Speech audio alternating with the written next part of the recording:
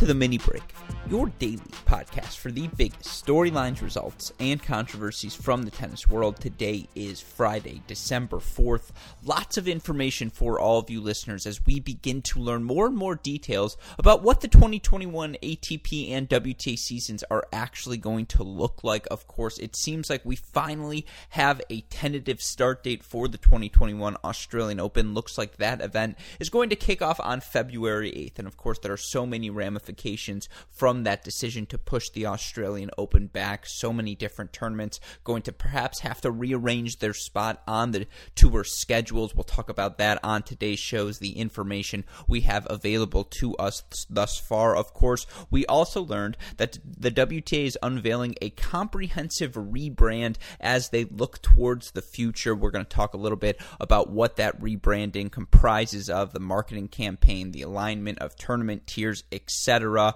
Of course, and then we've just got a bunch of other things going on off the court storylines that will certainly impact what 2021 is going to look like. I, of course, mentioned this earlier in the week. I got the chance to be a part of, I think it was like a 2-hour mega podcast, No Challenges Remaining, of course, our friend Ben Rothenberg's show. It was Ben, Reem Abulil, Tumaini Carriel, and myself recapping a little bit of the 2020 season, talk about some of the things we are looking forward to in 2021. And of course, those are three of the best reporters in the business, and so just getting to sit on that call for the duration of it, be a part of that podcast, I feel like I soaked up some good information that I think you listeners are all going to enjoy. So those are going to be the things we talk about on today's show. Of course, the reason we're able to do that day in, day out is because of the support we get from all of you listeners, from our Patreon family, and of course from our friends at Midwest Sports and AeroBar. Go to MidwestSports.com, use that promo code CR15, and remember, go to AeroBar.com.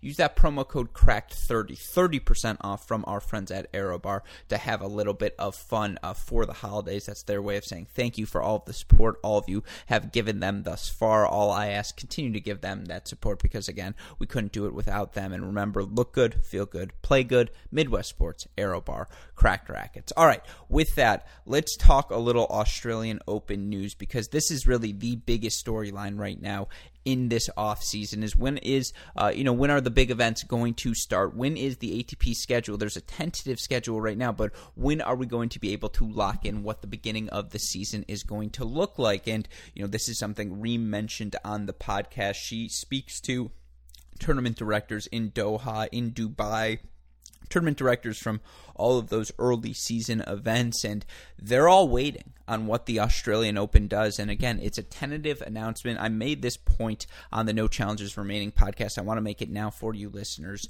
Here's the difference in dealing with Australia than dealing with the French Open, dealing with the US Open at the end of the year. As of yesterday, or maybe these were Thursday's numbers, I believe, in the United Kingdom, there were 16,000 COVID cases. In France, there were 14,000 COVID cases. In the United States, there were 200,000 COVID cases. In Australia on Thursday, there were 11 COVID cases. So when the reason I bring that up, Australia has not been taking coronavirus lightly. One could argue they've been one of the most successful governments in responding to the coronavirus, and it's because they've been so proactive with their shutdowns, with, again, the moment there's a flare-up, ensuring everyone's wearing a mask, shutting down schools when test percentages, positive rates get above a certain percentage, and they've been very strict in their rules, and it's why they've been able to keep numbers lower compared to other parts of the world and per capita in their population compared to, again, so many other countries struggling with this virus. And that was always going to be the eternal struggle. Could Tennis Australia negotiate with the Victorian province government? Of course, this Australian Open happens in Melbourne. I believe that is part of the Victorian province. Could they convince the Australian government to allow these players to come in internationally to play this event? Because that's also been a part of the Australian equation, is they have not allowed international travel. At certain points, they've even shut down travel between, I believe they call them states, provinces, whatever you want to call them, within Australia. I think the western part of the state is seriously considering shutting down its borders to the rest of Australia until at least midway through the 2021 season. That's what you read if you start reading the Sydney Morning Herald, which I've realized I have to start doing if I want updates on the Australian Open. And so again, that was the big struggle. Craig Tiley, Tennis Australia, they are always willing to sell you a bad bag of goods, but were they going to be able to pull off getting the accommodations that these players are demanding? And look, we talked about this on No Challenges Remaining. That's the last time I plug a non-Cracked Racquets podcast on this show ever, but it was a very fun episode. I think all of you listeners will enjoy. The point being, we talked about this in the opening 30 minutes. Tennis players are demanding. For a lot of them, the idea, and for so many of these players who were Australian, we saw it with, I believe, Kasatkina. We saw it with John Millman. They get back to Australia. They're 2 weeks quarantining in a hotel. You cannot leave that hotel to train. You cannot exercise. You cannot do anything until you are done with your quarantine, until you have tested negative. Then you are allowed to be reintegrated back into an Australian society. And again, we don't have to get political. I'm not going to comment on the merit of whether I think Australia has been more effective than what other places are doing. That's just the protocol, again, that they live in.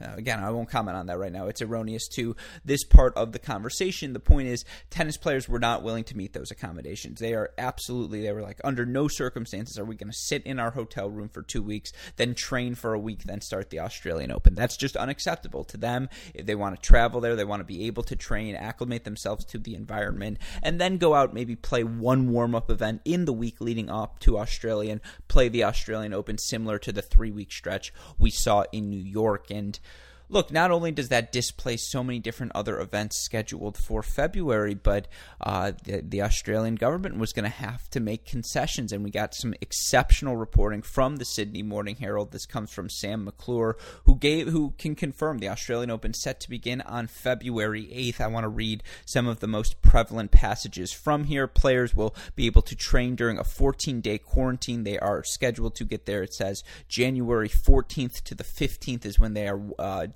when the Australian government would like them to arrive, but players will be able to train during that 14-day quarantine, but only after testing negative to COVID-19 on the second day of isolation. They're going to be tested on 5 separate occasions while during that quarantine on days 1, 3, 7, 10, and 14.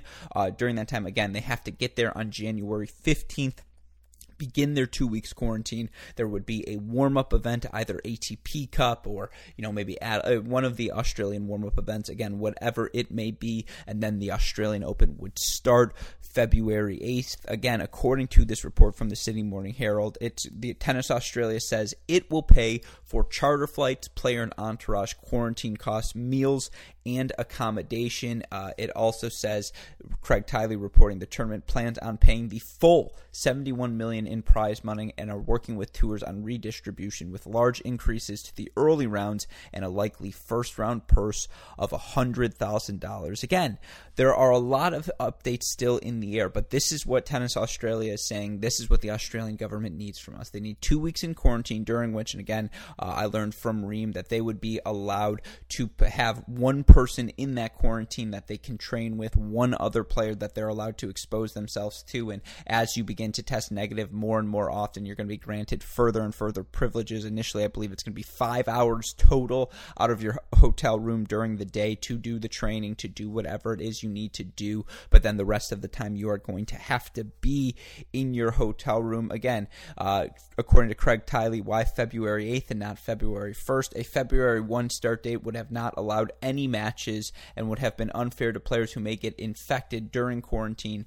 as it would have ruled them out of the Australian Open. Again, it says they will be allowed out a maximum of 5 hours, 2 on court, 2 hours in the gym, 1 hour to eat on site. All movement outside of the hotels would be limited to Melbourne Park and to Albert Reserve Tennis Center, and players would only, again, be allowed to take one coach with them when they train. So we're starting to see a plan. We're starting to see the details looked out. And God knows, for Tennis Australia, the moment things started shutting down in March, they've had 9 months, 10 months to put a plan in place to get prepared for this moment. And of course, the numbers for COVID, the situation in any given moment continues to change week in, week out, day in, day out. But you see the outlines of this plan coming together now.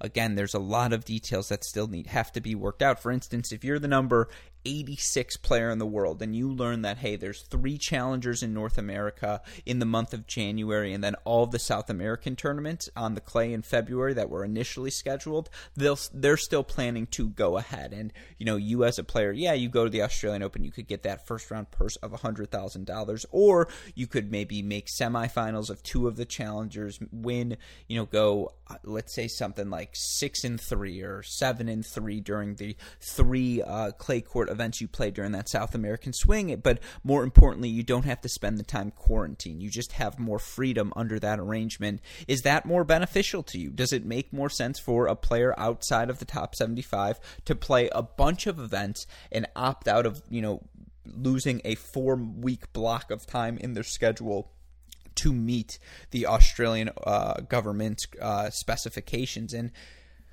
again, this is where tennis players are selfish. They think about themselves. They're going to want to do what's best for themselves. Unfortunately, there's just not the money, not the resources available that the tour can say, hey, we're going to play 6 straight weeks of tours events in Australia. Then we're going to go 6 straight weeks in this country. Then we're going to go 6 weeks in this country. Create these different bubbles and have the players playing within these bubbles along the way. The money's just not there. The tournaments, the tours, they can't afford to do that. They don't have the TV contracts of an NBA, of an NFL, the sponsorship deals that correspond with them. But this does make it seem like the Australian Open is going to be possible to be played, and that it is going to be played. The question, of course, still, what does the field look like?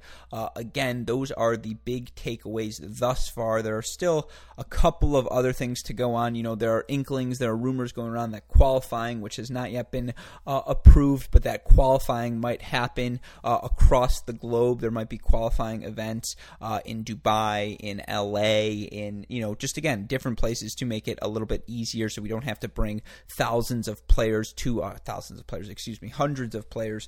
Australia, that you can do regional sectioned qualifying events. As of right now, there are 2 options. The second week of January, Dubai would be the top choice of site, while the other option is just to scrap qualies completely, just take the prize money and pay it to the prospective players who would have otherwise been in qualifying. There also, and this is according to our friend at Parson Amati, there will be an Australian Open wildcard playoff, and in addition, the French Tennis Federation, the USTA, they will not have reciprocal wildcards to Australia this year. You would need a negative COVID test in Dubai prior to qualies, as well as after the event, before you would be allowed to fly to Australia. So, some of the other things, again, can you share a room? Yes, it's important to share a room. There are other little things. Can you have visitors? No visitors. Can my team leave the hotel? No, they may not. Can I play tournaments during quarantine? No. If you're in your 2-week stretch in Australia, you can't do anything until you're done with your quarantine. That's why it's February 8th. That's why they want players to arrive the 15th or the 16th, so that they could have a Cincinnati Western and Southern style event before the Australian Open would get underway. Look, a lot's up in the air. There's no denying that. There's still plenty of facts still to be learned. If there's a spike in case, will the Australian government have a change of heart, decide, it's really not necessary for us to host this tennis tournament. I know it's the Australian Open, one of our big draws, and sorry, Tennis Australia, we know this is going to screw you. And by the way, there are some preliminary reports out there right now that Tennis Australia may lose up to $70-80 million just to put on this Australian Open event. But look, it's one of the majors of the year, and a really fascinating point is, as we approach, March and April and May, there are going to be a ton of events that were canceled in 2020 that just cannot afford to be canceled again in 2021. The 250s, the 500s, the formerly WTA International events, which have been rebranded, and we'll get to that in a second. They can't afford to close their gates for 2 years in a row, because if they do, they'll go bankrupt. They'll go out of business. Some of these tournaments you can afford to miss 1 year, but missing 2 years in a row, it just becomes unsustainable to keep the operation going. Not every event is Indian Wells and has Larry Ellison backing it. Not every event has the TV contracts of the Grand Slams, as we've talked about on this podcast before.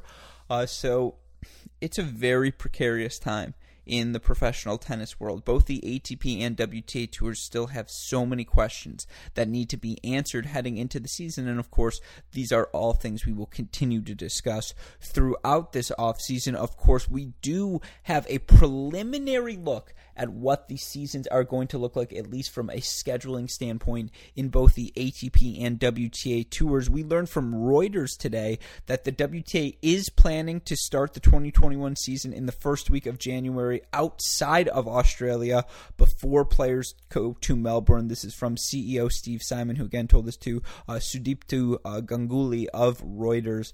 The report being they're looking right now to hopefully close to finally in the next week or so the ability to stage an event at January 4th to start the year. Normally, of course, both tours kick off action in Brisbane, in Shenzhen, in Auckland, but that is unlikely to take place this year. But, again, these players would have to travel on January 15th, 16th is when they would need to get to Australia. So there is, I suppose, 1, maybe 2 weeks open in that early portion of the season if you wanted to try and squeeze in an event. It's awfully precarious position. So many of these players just got done playing, it feels like a week ago, and the fact that it is going to be a 2-week quarantine that they're going to have to adjust to heading into the Australian Open, maybe they really do want to milk the most of December and January as training blocks to really build up their stamina heading into what is certain to be a Wild West sort of year. But interesting and encouraging to see that the WTA is trying to get creative. There's no doubt in my mind they have been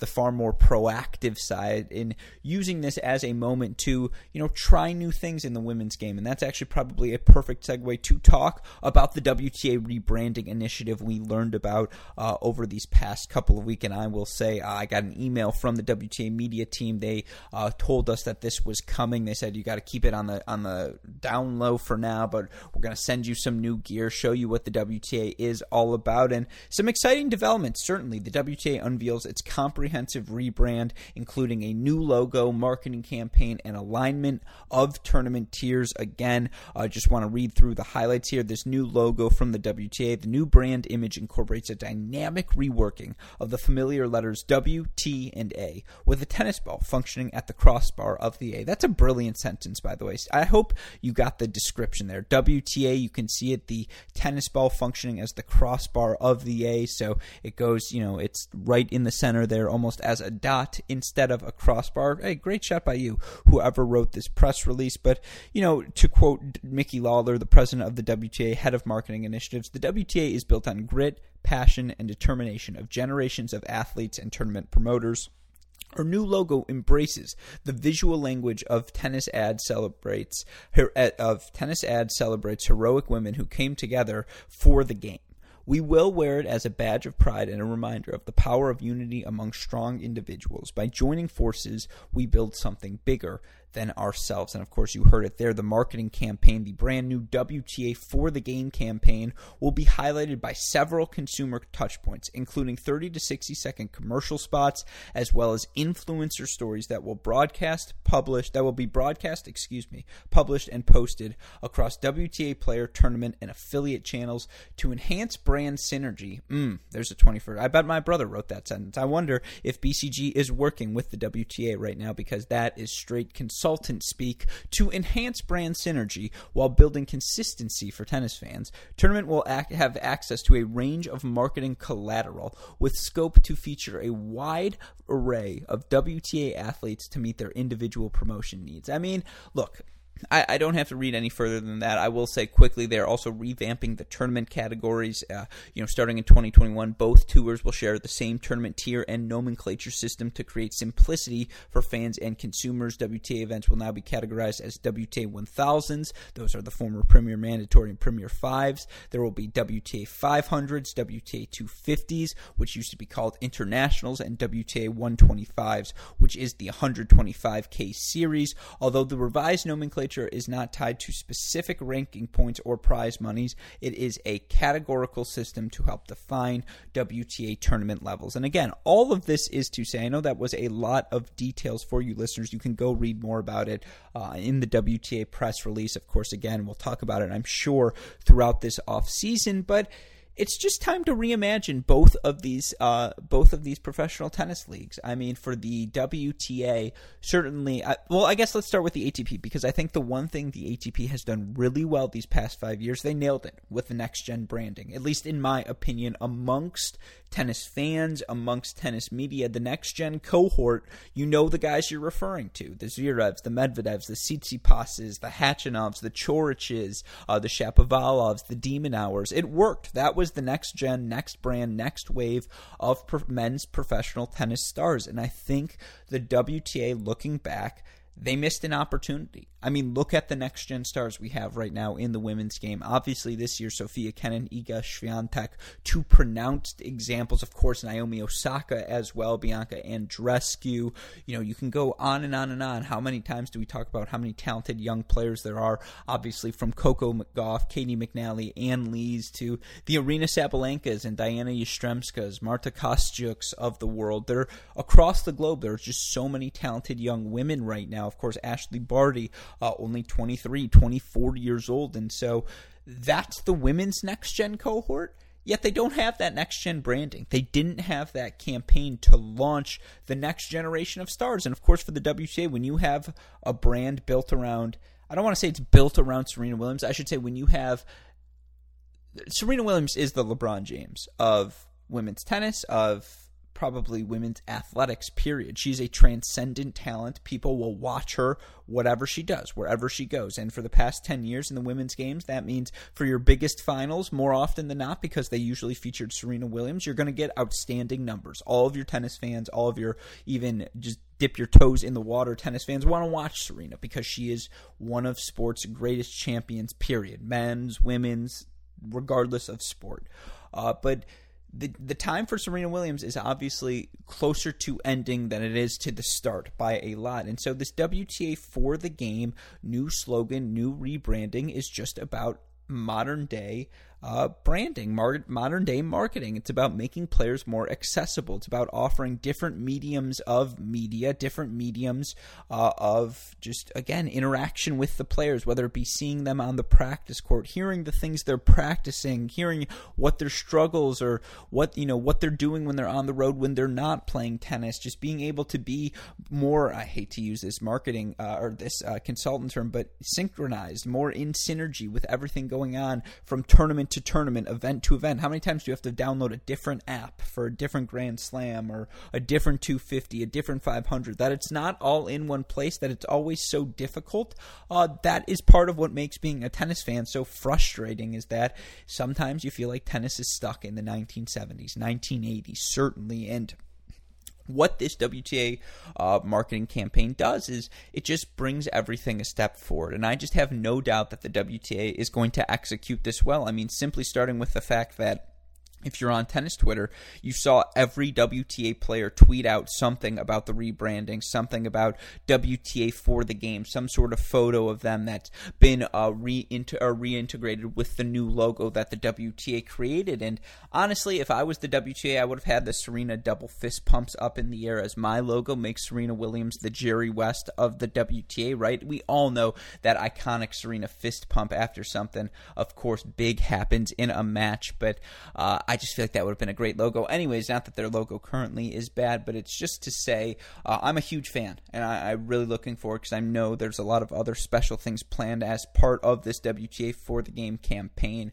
Can't wait to see it all unfold, and I think tennis fans across the globe should be really excited for this as well. But, of course, those are the two biggest off-the-court storylines, biggest off-the-court, I suppose, developments to happen over the past week. I just want to quickly look at some of the other things going on as well. I mentioned what's going on in the WTA. We also have that tentative look at the ATP schedule thus far this year, and it's very, very tentative because, again, so much depends. What does the Australian Open do? Does it stay on point? Do some of these tournaments, these 250s, these 500s that are impacted, of course, by the change in the Australian Open, what are they going to do with their tournament? Are they going to try and move around? But as of right now, the plan, of course, some of the tournaments affected by the Australian Open for right now. You look at just, Cordoba, Montpellier, Pune, they're all off the schedule under this circumstance. Rotterdam, Buenos Aires, the New York Open, they all lose their spot. Rio de Janeiro, Delray, Marseille, Acapulco, Dubai, Santiago, all events that got to be played last year, they would not be able probably to be played this year if the Australian Open goes ahead on February 8th. So again, there's a lot up in the air, of course, for the WTA. St. Petersburg, Dubai, Doha, same deal with Acapulco, Joaquin, they would lose their dates. And, again, we've talked about it for these, and I can say it for both now, for the 250s, for the 500s, for the 150s at the WTA level, they have to have events because they just can't afford to be canceled, so much dependent on those gate receipts.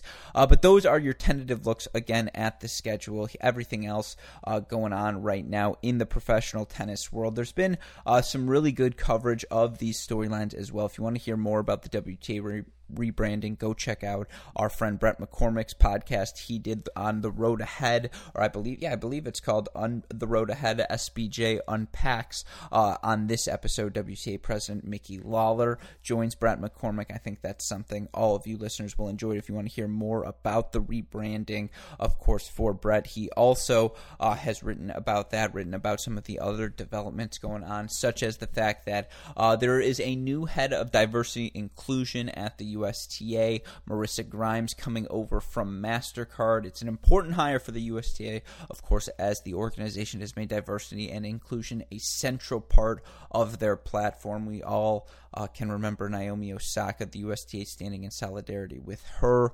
following the tragic killing of George Floyd, and just everything surrounding that event. Of course, she elected not to play, the final match. I believe they ended up pausing the tournament for the day in solidarity with her. Obviously, again, this is just further indication that the USTA takes this very, very seriously. So this is a development I think all of us tennis fans can certainly enjoy. Another thing the USTA released recently, tennis. During this tennis, apparently a big winner in terms of people participating in the sport over the past 9 months during this pandemic. According to the Physical Activity Council, participation in tennis has increased by 10.08% of the U.S. population playing tennis in the third quarter of 2020 versus a 6.75% increase in 2019. It's an increase of 49.33% overall. I mean, look,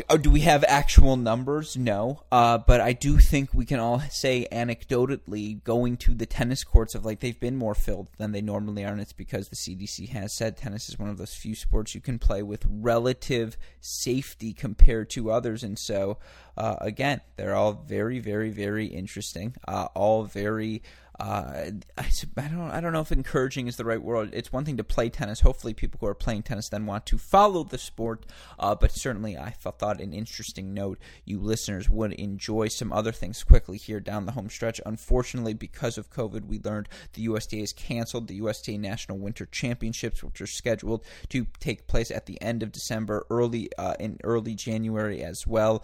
Of course, this is still sort of counterproductive, given that the Orange Bowl is scheduled to go, and I believe that starts this week, but the USTA, allowing the Orange Bowl to be played in Florida, not allowing the USTA National Winter Championships to be played. One would have hoped for ideological consistency, intellectual consistency. If you're going to say we are concerned about the pandemic, that's fine. Just apply to each and every one of these events. It's when things start to get wishy-washy that in this event it matters, this event it doesn't. And of course, context does matter. Nuance is important, but I would say probably canceling both events is the safer play. Evidently, only the one event is going to be canceled. And that news, of course, again, coming from Colette Lewis. Perhaps it's simply that the Orange Bowl has more money to pay for accommodations, and the USTA does not in this instance. But last few things down the home stretch: ATP awards for Comeback Player of the Year, Most Improved Player, Newcomer, Sportsmanship, Humanitarian, Fan Favorite, Coach of the Year, Coach Award,